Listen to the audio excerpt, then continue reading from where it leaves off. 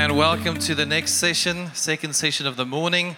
Well, our next speaker has already been semi-introduced to us as the man with the big calves. The man that fills a shirt and who builds his children their own playhouses. So before I invite Pastor Ross to come, I first met him as a student at Stellenbosch. Saw what God did in his life as he, in those years, led the student prayer army. Then he and his wife moved to Pretoria. Magritte, who's a medical doctor, he was in the Air Force at the time, and whilst working, started to plant the Pretoria Church. And I had the blessing to sometimes go there and visit, and it was always my highlight in terms of visiting other churches because Ross and his team were always incredibly friendly, really welcoming church, and sort of it's the place to go to if you just want to meet some really nice people. And after that, they went to Tygerberg and helped to pastor the church there, on to Durbanville, and sort of have now been in 3 different places, and he's one of our regional leaders and oversees a number of churches. And the Bible speaks of you can know a tree by its fruits. And when I look at Pastor Ross's churches, the places he's been to and the churches in his region, then I can see that when we talk about compassion, we talk about love in action, then I can see that manifesting. As they've started some wonderful initiatives under his ministry and under his leadership. We have the urban church in Belleville and lots of other community projects. And so if he mentions some of these things today, you can know that it's real, it's working, and it's already in practice. It's not something that needs to be done sometime in the future. It's already there. And Ross said, I must also say that he loves reading. It's not all about the muscles, it's about reading. And so he's read so much, they actually gave him a master's degree in theology. And so put your hands together as we welcome Pastor Ross.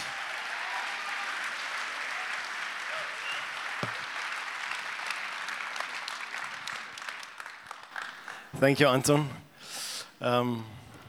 It's really a great honor for me to every year to come to Convergence, every year to sit and to see old faces, old friends, brothers that shaped you, like really shaped you. As the Bible says that friends shape the character of another, shape the face of another. And I can really see that through the years, then how we have been shaped. And I want to say it's really a big honor for me to be here. If you don't mind, I'd just like us to just close our eyes, and I'd like you just to, we're not going to have a worship band up here, but if you can just close your eyes and sing the very, very well-known song, There Is None Like You. Can we do that?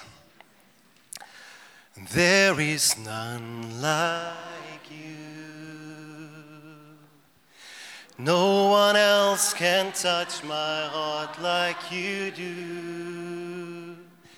And I can search for all eternity, Lord, and find there is none like you. There is none. Yes, there is none like you. And no one else can touch my heart like you do. And I can search for all eternity, Lord, and find there is none like you.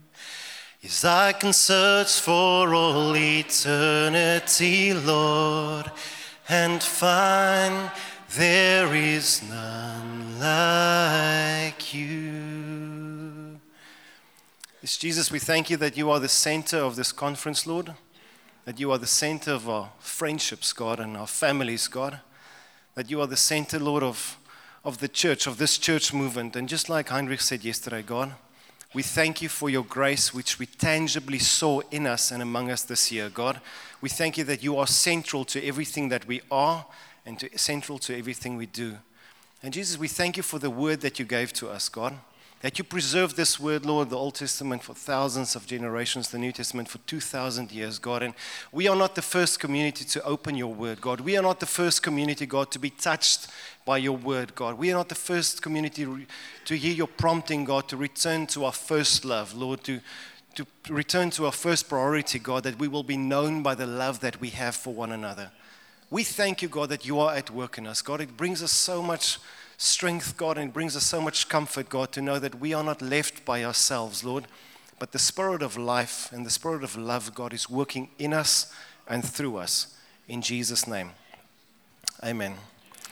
Amen. I just hear Heinrich's voice amening here the whole time. Heinrich and Nikki, pastors, we thank you. It is really a tremendous honor to serve and to follow you as you follow Christ. You are really a great leadership couple, a man of humility. And I know that as a person, as a family, your witness of Christ has been through very challenging times in your life. And it's really an honor to follow you as you follow Christ. So can we just put our hands together for Heinrich and Philippe? Amen.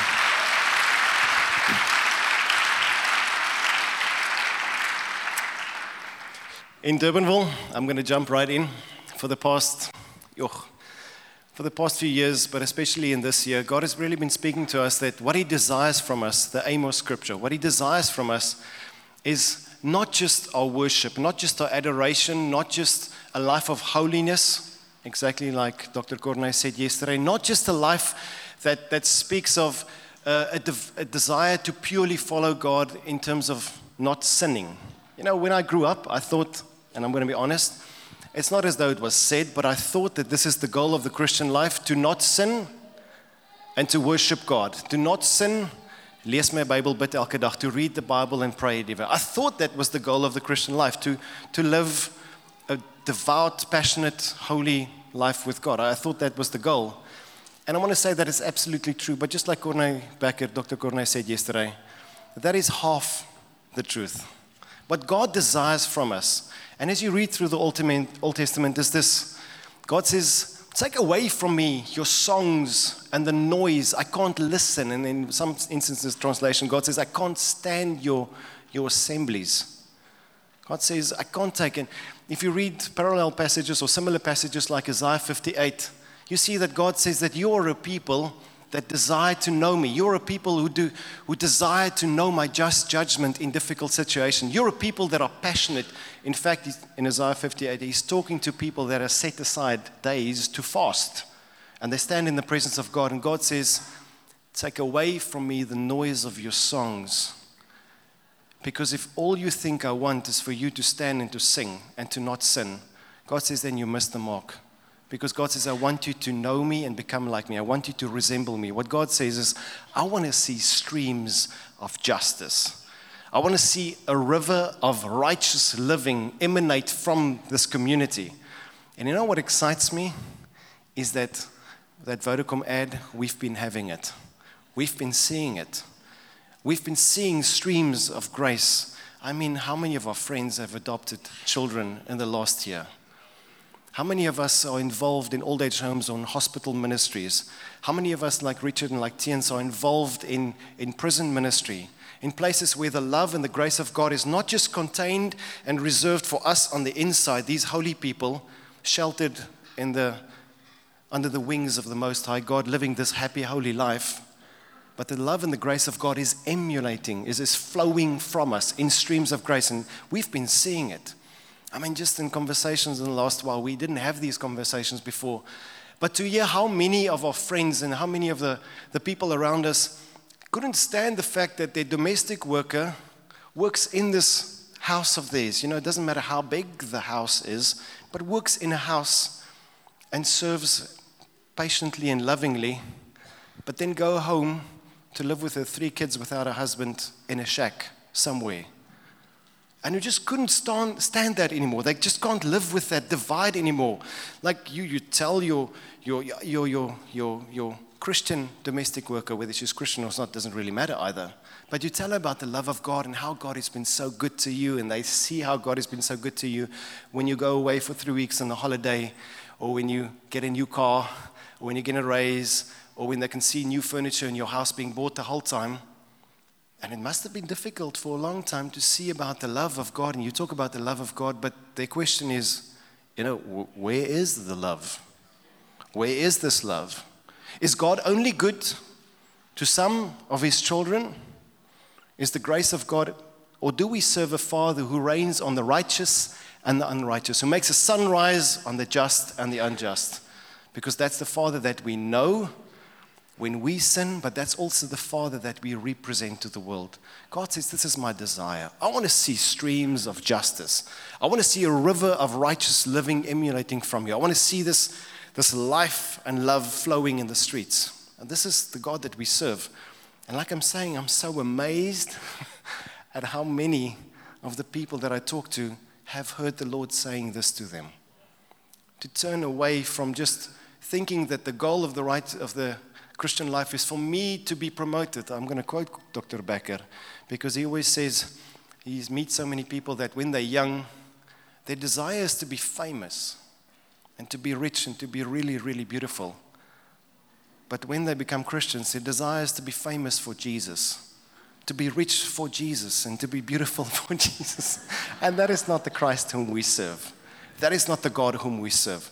God says, I want to see streams of justice. I want to see a river. So as a congregation, it's so nice, and as a pastor, it's such a privilege to see this and to hear the stories of all these people, to hear what God is doing among us, what God has been stirring in our hearts, and to see these rivers of grace flowing out. I want us to stop for a second and maybe just look at, I'm going to honor a few people later, but I'd just like us to look at a story. We have an urban church, a church for the homeless people in Belleville.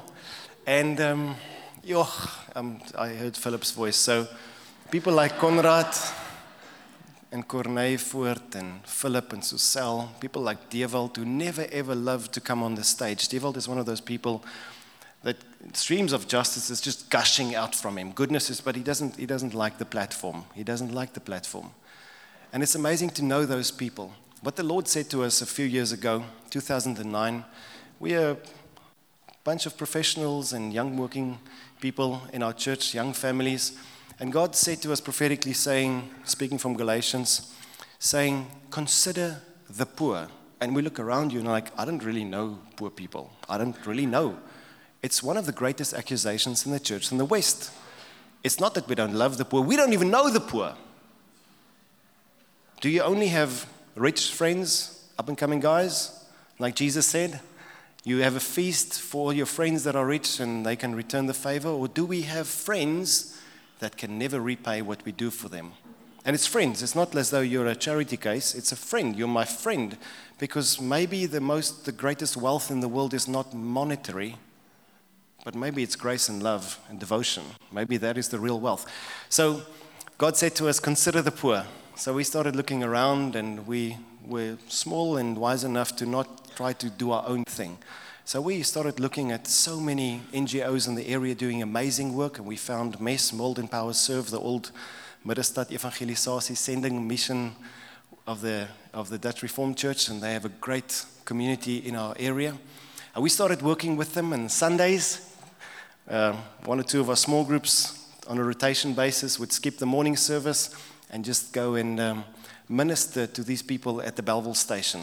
Just love them, minister to them, find them there, they're homeless people. So we go to their home in the Belleville station, and we spend time with them there ministering. It's sometimes a bit awkward, and then we hand out food and dish out food with them and just love, touch them, care for them. Once or twice we had special services where we just, the ladies' nails are being made. It just let us show love and show compassion. After 3.5 years, the Holy Spirit's been speaking to us for a while, and we thought like, wow, this is not really doing it. I mean, is the goal of the Christian life to hand out a sandwich or a hot dog or a soup or a meal every Sunday and then step away? You know, what would we do with someone who is destitute, hopeless, someone who's an addict perhaps, someone who is just broken because of things happening in their life in our own community? Would we see them once a week, take a meal and say, Jesus loves you, see you on the other side? No, we won't. So we started praying, and it was a time of serious fasting and prayer. And the elders just heard the Lord say, no. And this is the word that the Lord said to us. I want you to take a stand and plant a church, to stand between the living and the dead. I want you to enter in and to start a community, to start a church. And that's where the urban church was birthed from. And I would like you to just show you one short video clip, just to give you a feel. And you know friends like these. Sometimes in my circumstances, before I came to the church, I cried out to the Lord.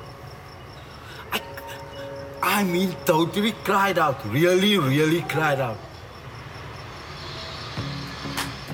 I'll never forget it. I was on my way to my brother's house here in Bellville, not far from here. And I walk on a Thursday past here. And Dion was standing at the gate and he's like, don't you want to come join us? We're busy doing Bible study. And I'm like, yeah. Straight to the point, yeah. I got in here.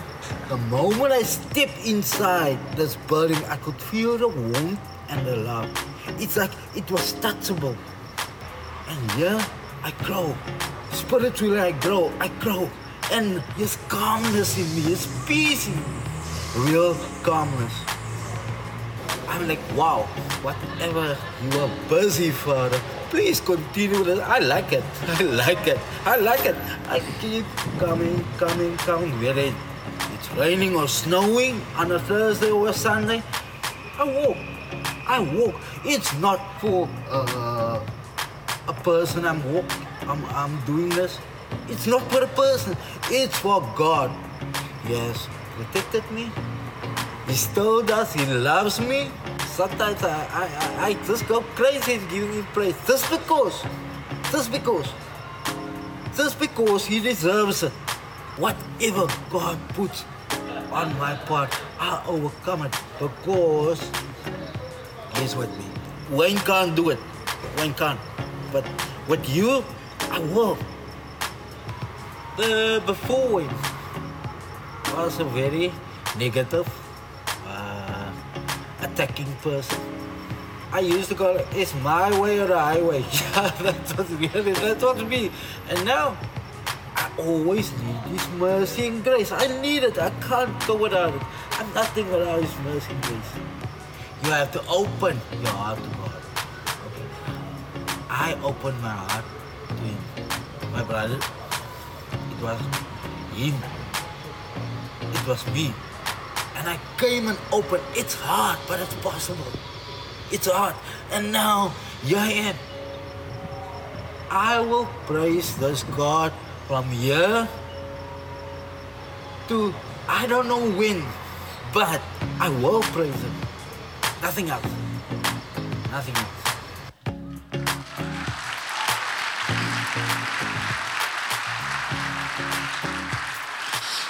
If you were to ask Wayne, where's the love?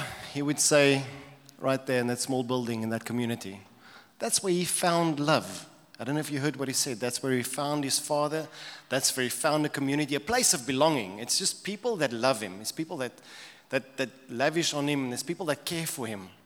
Wayne said, I will praise this God as long as I live. And I don't know until when. And we know until when. Because on the 30th of June this year, 17 months after Philip had this interview and recorded this interview with him, Wayne passed away. Wayne is more alive today than he ever was. Wayne is with Jesus, with his Father, in a real community in heaven. And we miss him because he's a lekker. Because he's so funny and so lively and so full of energy and thankfulness. He was an optimistic, thankful, joyful person. He really found a community to love. It's precious to me where Wayne passed away. Wayne passed away among friends in a safe space with mess we erected for the homeless people, on a bed, in a place where he had a warm shower and a meal in a community that he was loved. Before the ambulance came, he passed away and he went to be with his Father. He exchanged this present world for something much more glorious, to be with a loving Father. And it's so precious to me. And the word that made us start that thing, I'm going to share with you this morning, that community is the gap between the living and the dead. In Numbers chapter 16, Moses' account of the story. Numbers chapter 16, we find Numbers chapter 16 comes after Numbers chapter 12, 13, and 14. And what happens before that is necessary. The Israelites sent out spies, 12 spies. We know the historic account. They just went through an incredible time. Imagine the 3 months living up to that moment. Imagine that. I mean, they saw plagues. They were in Goshen, they were in the land, and they looked out and they saw the hailstones coming down. They saw the Nile River turning into blood. They saw mosquitoes. They saw grasshoppers. They saw plagues. They heard the cries. It must have been an incredible 3 months leading up to the Exodus and to the arrival on the border of the Promised Land. It must have been incredible. They saw the power of God. As they exited, the Red Sea jumped out of the way, and they passed through, like Psalm 114 says. They came to Mount Horeb. They saw the cloud of the presence of God. There was volcanic eruptions and earthquakes. The hills jumped out of the way, the Bible records. They made a covenant moment with God, and they walked every single day. Manna fell from the sky, and water erupted from dry ground. Must have been an incredible account. They came to the border of Canaan, the Promised Land, sent out spies. The spies returned. They says they are big people. Joshua and Caleb says they're really, really big, but our God, we can do this. This is a great land. Let's do this. Let's do this. Every pastor likes people like that in their church. There were other people in that church as well. They said, no, this is impossible. No, we can't do this. No, we can't do this. Really not possible. And because of that, God's anger arose. God said, I'm going to squash them all. And I'm going to restart with a family, starting with your family, Moses, Aaron. Can we restart? And he said, no, please don't, God. Please don't. And then God says, okay, but one thing is necessary. If you're going to enter, you're going to enter in faith. So this generation is going to wander through the wilderness until everyone passes away. Everyone. To which obviously the people said, no, bad idea. Can we have the first option again? But God says, no, that offer expired just now. And it's amazing that number 16 starts with that account, picking up from there, where one of the cousins of Moses, Korah, he and his family and 250 of the Levites and some of the Danites, some of the great warrior tribe people, they said, let's enter into the Promised Land. And Moses said no, and said, listen, Moses, you're not the only one who hears from God. We're also Levites and we're also people of God. You're not the only one. We'll cut the story short, but eventually it turned out and God says, okay, so let's see who really is God's anointed priest, who may really lead. And it was up to Aaron and all these other 250 Levites who had their senses before the presence of God at the tent, bringing worship. And God indicated that Aaron was his man by consuming fire, consuming all these other guys. And you know the rest of the story. The Danites who didn't even want to come to this contest, their tents, the Bible says, the earth opened up and their screams went down with their tents and their families, and God closed it up. And this is where we pick up on the verse. This is where we pick up now.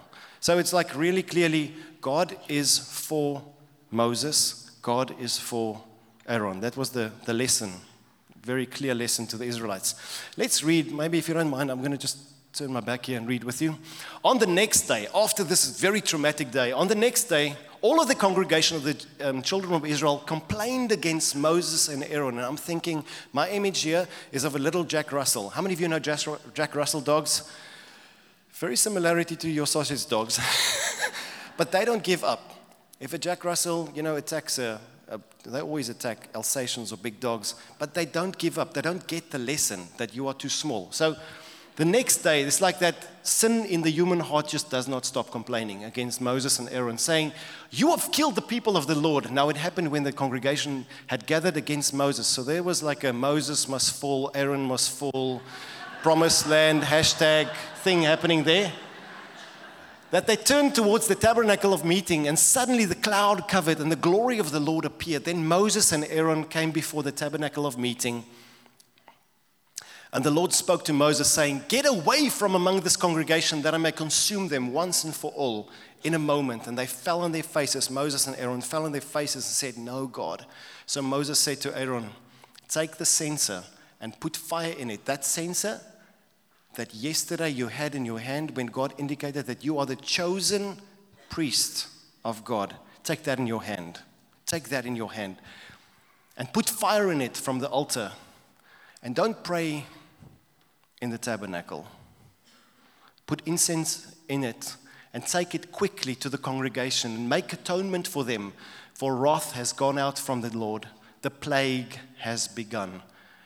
And all of a sudden the plague started. And remember, the tent of meeting was away from the camp. It's a holy place. So they're looking over masses of people, millions of people. And they could see, in one sense, in my head, in my face, in my eyes, as though it started there on the right-hand side, and the plague started, and people were screaming and getting sick and dying, like quickly. Because by the time old Aaron ran there, the Bible says 147,000 people had already perished. And Aaron ran straight in them. He ran in there, between the living and the dead. And as he entered there and worshipped God there and interceded for the people there, between the living and the dead, that's where the plague ended. I love the story. I love the story. What's amazing for me is it's Aaron. Who was the victim of this rebellion? Who did the people hate? Who did they gather against to say, out with you, out with the old, in with the new? Who did they? It was Aaron. He was the issue. Because he was the chosen one of God, and they didn't like that. They wanted someone else to intercede and someone else to lead. He was the one who everyone hated, and he was the one that ran into these people that hated him, that wanted him out. And that says that he's invalid and that he's crude, that brought false accusation against them. But he's the one who took the fire and he ran in their faces. This is personal. He didn't pray in the tent to say, oh God, please forgive them their sins. He ran in among the people who were dying of the plague, and he prayed for them. And he says, God, have mercy on these people. I see the hatred in their eyes. I see the pain. You know, it wasn't a safety thing for him. Safety wasn't first for him. It was a safe space in that stage to be in the presence of God, in the ark, separate from the plague, in the holy space of God. This was the safe place. This was his place. This was the place he was asked to worship God and to intercede. And he stood there. This was a safe space. This was a good space to be. He could have prayed there, but Moses knew better. Moses said, Aaron, take the fire and run there. Where people are dying because of the plague, go and position yourself there. Just like a firefighter, you know, it's fine. I was in the Air Force.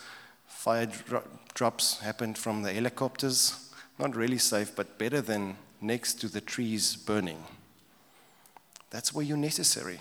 The priest had to enter in there. The chosen priest had to enter in there and to plead for God there. And because he was there, the plague stopped there.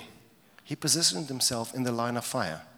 And he said, God, bring your grace. Stop this, God. Stop this, Lord. Stop this angel of death. We saw this angel of death in Egypt, God, and it killed everyone. God, not here. Not your people. Remember your people, God. Remember your mercy. Be merciful. He pleaded with them there. It was no safety first. He had to position himself.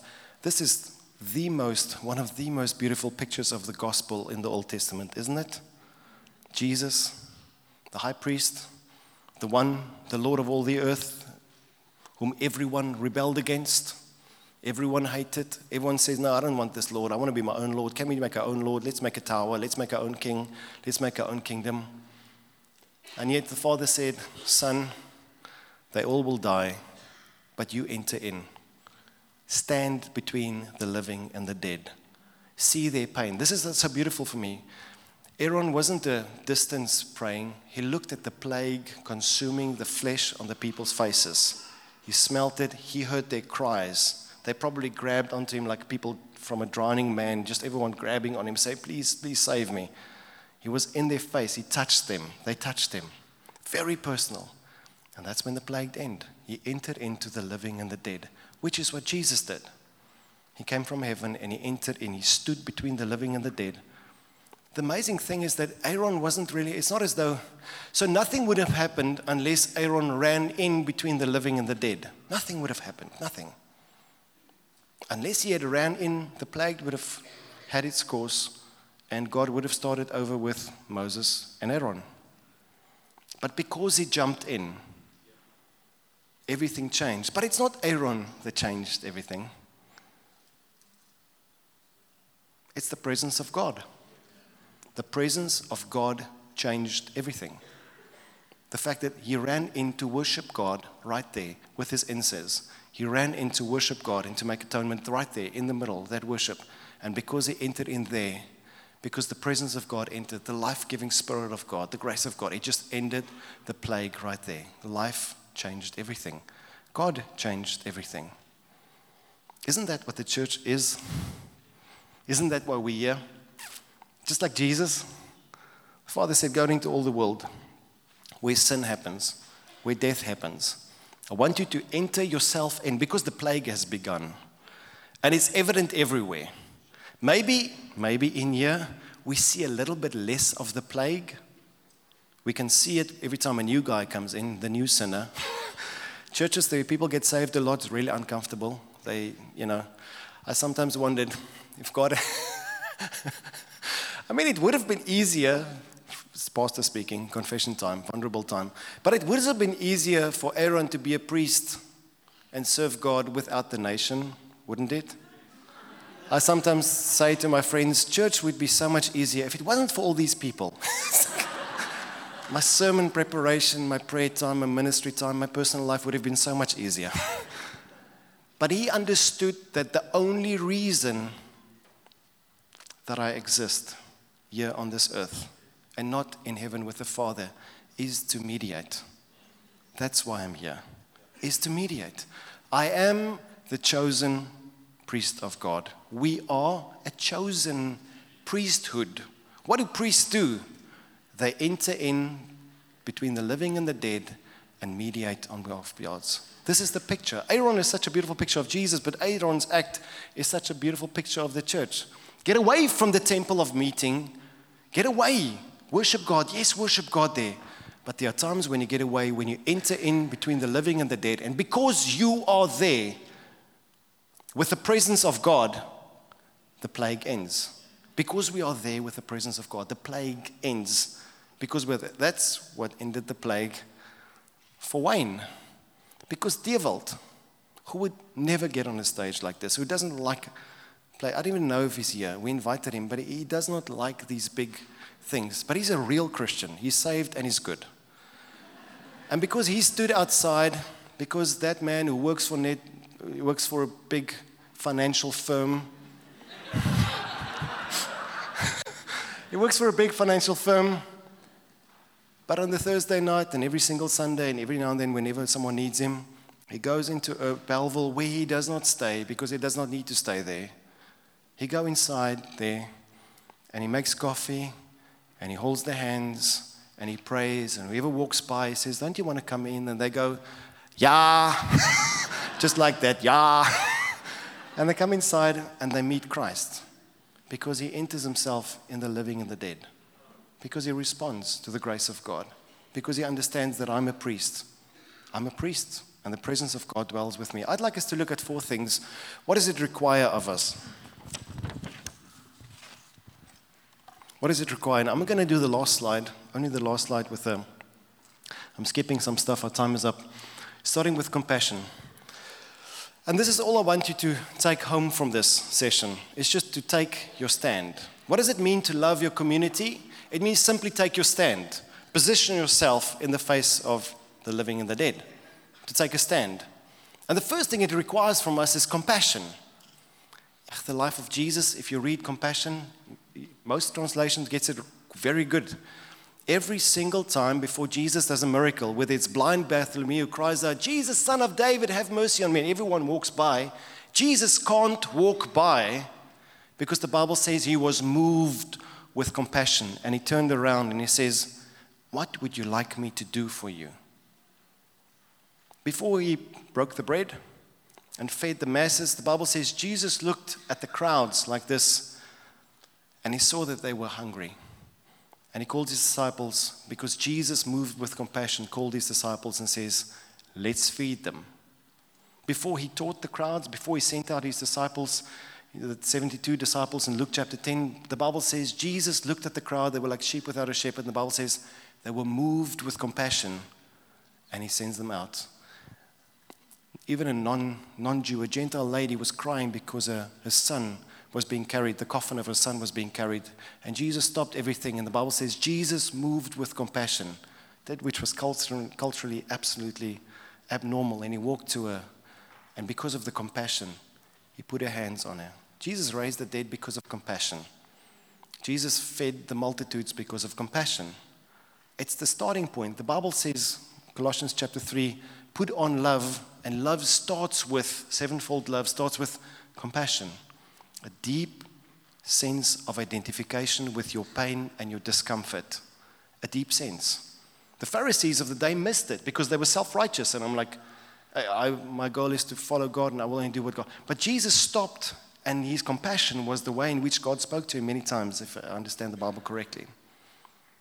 The woman who came in, the sinner, the prostitute, who washed his feet with her tears, Mary, the Bible says, Simon says, how can you hang with these sinner people? And Jesus said, Simon, look at the woman. Look at the woman. Stop judging the prostitute. Look at the woman. Because if you look long enough and you identify with her pain, yes, she's in pain because of sin. Her sin, society's sin, everything. The plague has begun. But can you hear the cries? Yes, these people sinned against God. Yes, these people rebelled against me, Aaron. But can I hear their cries? Because if I listen, I start hearing what the Spirit is saying. I have compassion. That's what the Bible says. It starts with compassion. And it's true what Dr. Becker said yesterday. The compassion, the word that James speaks about, the one word that he summarizes the whole time is to love God and love your neighbor. That's the word that he speaks about in that context mostly. But it happens, we receive it and we meditate on it. And as we look at Jesus and his compassion, I tell you, we become like him. If we look at him, we become like him. If we see the life of Jesus and compassion. Secondly, I'm going to rush, is the courage. It requires courage. It requires courage to stand in the face of all these people that don't like me. And many times it's not the people, it's the mass, the bigness of the problem is the problem. It's too big. It's too big. It's too big. But that's where courage moves over into confidence. Psalm 93. The waves, O Lord, the waters have lifted their voice. God, the waters have lifted their voice. It's going to consume us. But mightier than the raging of the waves, the Lord on high is mightier. It doesn't matter how big the crisis, doesn't matter how out of control the situation is. I take courage because God is bigger than this. And this is my confidence. But courage doesn't mean to not have fear. Courage means to step up and do what is right and what is necessary, regardless. And this is what Aaron did so well. He runs in and he walks in there. He can't change anything, but he has courage to run in among the pain and the stench of the dead because he knows his God. My God is bigger than everything else. Confidence. It requires confidence. And I want to say two things about confidence. Because the first thing that it requires, what it required of Aaron, is first of all the confidence that God, and this is in my experience, the biggest reason why people don't engage in situations of death, life and death things, like this illustration. You know, the homeless, the poverty, ECDs, it's things, sick people, is I don't think that I'm good enough or chosen enough for this thing. It's a confidence, first of all, that starts with me. I don't think that maybe Pastor Andre, because whenever he lays his hands on the sick, they recover. So that verse in Mark is for Andre, but not for Ross, because he's obviously the chosen one. But this is what I love about Aaron. Moses said to him, take that censer you had in your hand yesterday. Yesterday? When you didn't die, but everyone else died, you had that thing, take that thing. Because obviously, that's a reminder that God receives you. And then you take that thing. Remind yourself that I am God's chosen and anointed priest. I am a priest of the Most High God. And the Spirit of God does dwell within me. That's the first thing. I am chosen. I am loved by God. And I want to say that's what we're going to minister to people, because if you have a desire in your heart, or there's a burden, or there's something that's screaming at you, and probably you're thinking about that right now. There's a situation that is freaking you out, it's too big for you, but you don't think you can do it because you don't think you can do it. I want to say two things. You are God's chosen priest. And then the second part, the second part is you are God's chosen priest. The confidence comes with God. Psalm 114, I've been meditating through the Psalms for a while, and I love that psalm. It's a psalm that says, when Israel, it's written for people who forgot how big God is with them. He says, when Israel escaped from Egypt, it says, they walked up to the Red Sea, and then it asked this question, what ails you, Red Sea, that you jumped out of the way when the Israelites came? What ails you, hills, that you jumped like rams and like lambs when Israel came through? What ails you, Jordan River, that you turned upstream and flowed upstream in flood? What is wrong with you? And then the answer is this: tremble, O whole earth, at the presence of God, at the presence of God of the whole earth. Tremble at the presence of God. I have confidence that where I go, God goes. Wherever I go, God goes. The presence of God dwells in me. And we take it so lightly. Ek is 'n tempel van die Heilige. I'm a temple of the Holy Spirit. I'm a temple of the God of the whole earth that trembles. The mountains shake, everything. Because when I enter into the living and the dead, God enters with me. He's the Liverpool supporter that says you will never walk alone, because God always walks with us. I'm never, ever alone. Whether you have calves or not. Sorry. God walks with us. Can I just stop for a second? Do you know, have you ever thought about why Christianity exploded in the first century? I mean, there were like religions from all over the world and temples all over literally every religion in the world. Rome conquered them and built a temple in their cities. And yet, a bunch of people without a temple, with no learning, with no priesthood, with no status in community, minority people walked in every single city of the world and turned it upside down, so that Philip's favorite verse, I saw Philip earlier, Philip's favorite verse is, and these people have turned Jerusalem upside down with their gospel. Literally every place there, and it turned around the whole gospel. Do you know why? Because if you think about it, the Christian ethos, what makes a good person, Christianity teaching, is not fundamentally so much different from the rest of the ethoses and philosophies in the world. It's not really that big difference. Be kind, be good, don't lie, don't cheat, pay your taxes, type of stuff. But the difference is this, and this is why this is so important for us today. Because all of a sudden, that which people desire, the community, the nirvana, the heaven, the community that people spoke about, the kingdom, the world that people desired, the goodness that people desired. And if you live long enough, you know that what I want to be, that I can't really be, unless it's for the gospel of Jesus Christ. What changes it all is the Spirit that rose Jesus Christ from the grave all of a sudden now lives in me. It is possible. It is really, really possible. We have those pay stations that when you enter, if you leave Century City, and you put your ticket in and it says 10 Rand, change is possible. Every time I go there, I'm like, that's the gospel. Change is possible. This is possible. It's not a pipe dream. It's not an empty dream. It's not a vague vision. It is a reality that God, when God enters in, there's a change is possible, because the Spirit that rose Christ from the grave now dwells inside of me. The gospel is the gospel of the kingdom of God. When Aaron entered in, there was a line between the dead and the living which stopped. The plague stopped because he entered in. The kingdom of God is a reality. It's going to change. It's going to change. And then the last thing I just want us to, because my time is up. The last one. Aaron understood the cost. It was really a good space being in the temple of God.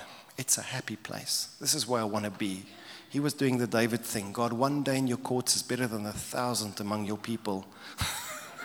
So no, that's not what he says. One day in your courts is better than 1,000 elsewhere, God. It's better than thousands elsewhere. It's good to be in the house of God. I desire, I long for it, God, like a deer out in the bush. I just long to be in your presence. Now we know this. Moments like this is incredible. But God says, what I want is streams of justice. Do you feel my love? Do you know my love? Do you know that I'm with you? And we go in moments like this, yeah, yes, God, we know. And then he says, now let streams of justice flow out. I want to see a river of righteous living flooding from this place, from Paul into our communities. But it's going to cost you something. It was really uncomfortable. It was hard work, and could have cost him his life. And this is where Paul writes so beautifully in Romans 12, where he says, based on the mercies of God, consider all the goodness of God, the mercies of God which is shown to you, the greatness of this gift of salvation. What is your reasonable act of service? To present yourself as a living sacrifice, to stand between the living and the dead.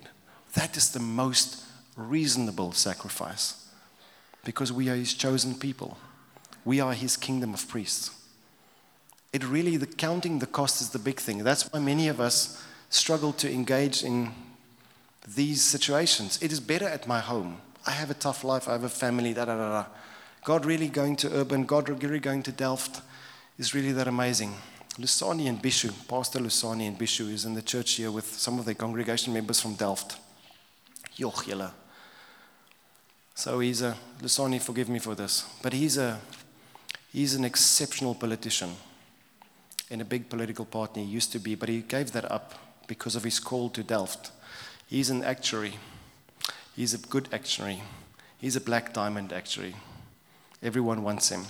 He's headhunted. He works in Johannesburg at the moment. His company that he runs is in Johannesburg. But while he was pastoring the church, working as an actuary at a big firm, he just had this thing where, God, I'm not really making a difference because I'm driving into Delft to pastor a church there. And as I'm with the people, I start loving the people. I'm starting getting concerned for these people. So the thing which he did is the same which we did for the urban church. God, I'm going to relocate and live between the living and the dead in a community where crime and violence and poverty is rife. I'm going to enter in. I'm going to live there between the living and the dead, because I'm going to see the kingdom of God come. I'm a priest, and wherever I go, the presence of God goes. And that is what God is calling us. Rian Victor did the same, moved to another place in Cape Town, same thing. We've got so many people, and God is doing it among us. And these people are examples for us.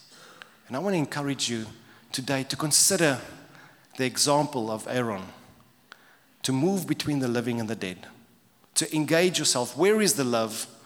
Well, the love is when you take a stand in the presence of God and you move between the living and the dead, and you say, God, here the plague stops, because here I am, and because wherever I am, you are with me, God. Let your kingdom come here. Righteousness, peace, and joy. Let it flood this area. I'm going to plant my flag, God.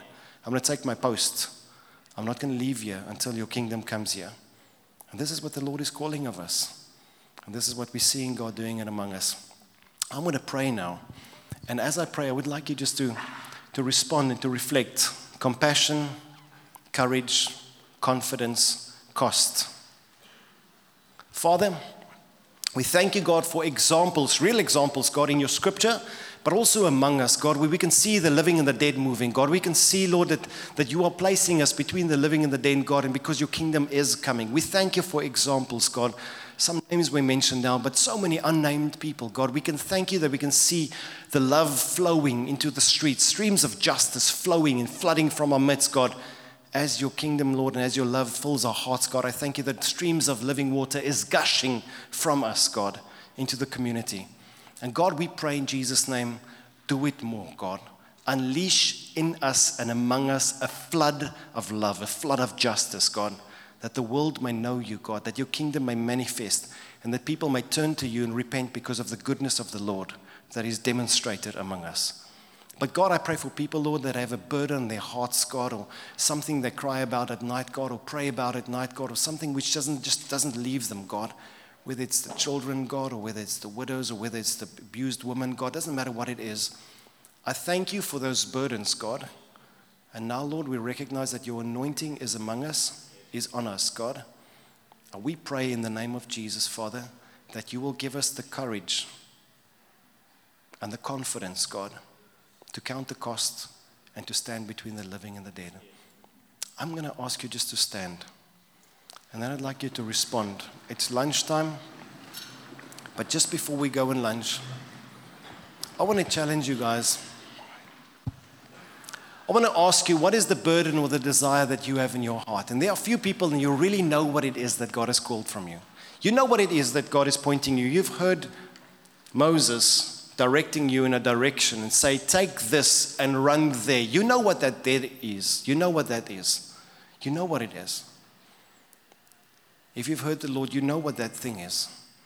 And for those people now, I want to ask, as the worship team is not here, but I want to ask you to imagine a worship team behind me. I want to ask you, seriously,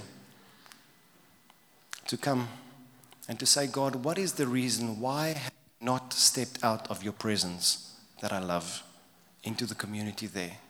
Why is it, God? Is it because of a lack of confidence? Is it a lack of compassion, God?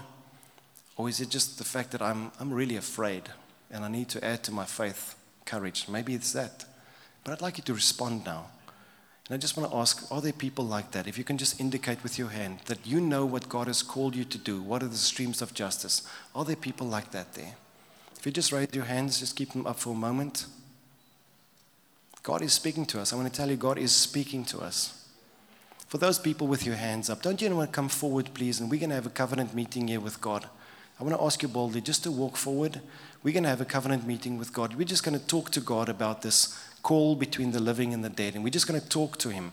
Because when God talks, let's stop and take note and let's talk to the Lord. Can those people please come forward? And while those people are coming forward, I'd like you just to take 5 minutes and turn to the person next to you and to pray about this word, the call to stand between the living and the dead, the streams of justice that God is calling from us. Can we do that, please? Just to remain standing and turn to 1 or 2 people with you. I want all the pastors, please come forward. We're going to minister for people here in front. But for the rest of us, let's take a moment and just talk to the Lord about this. Amen.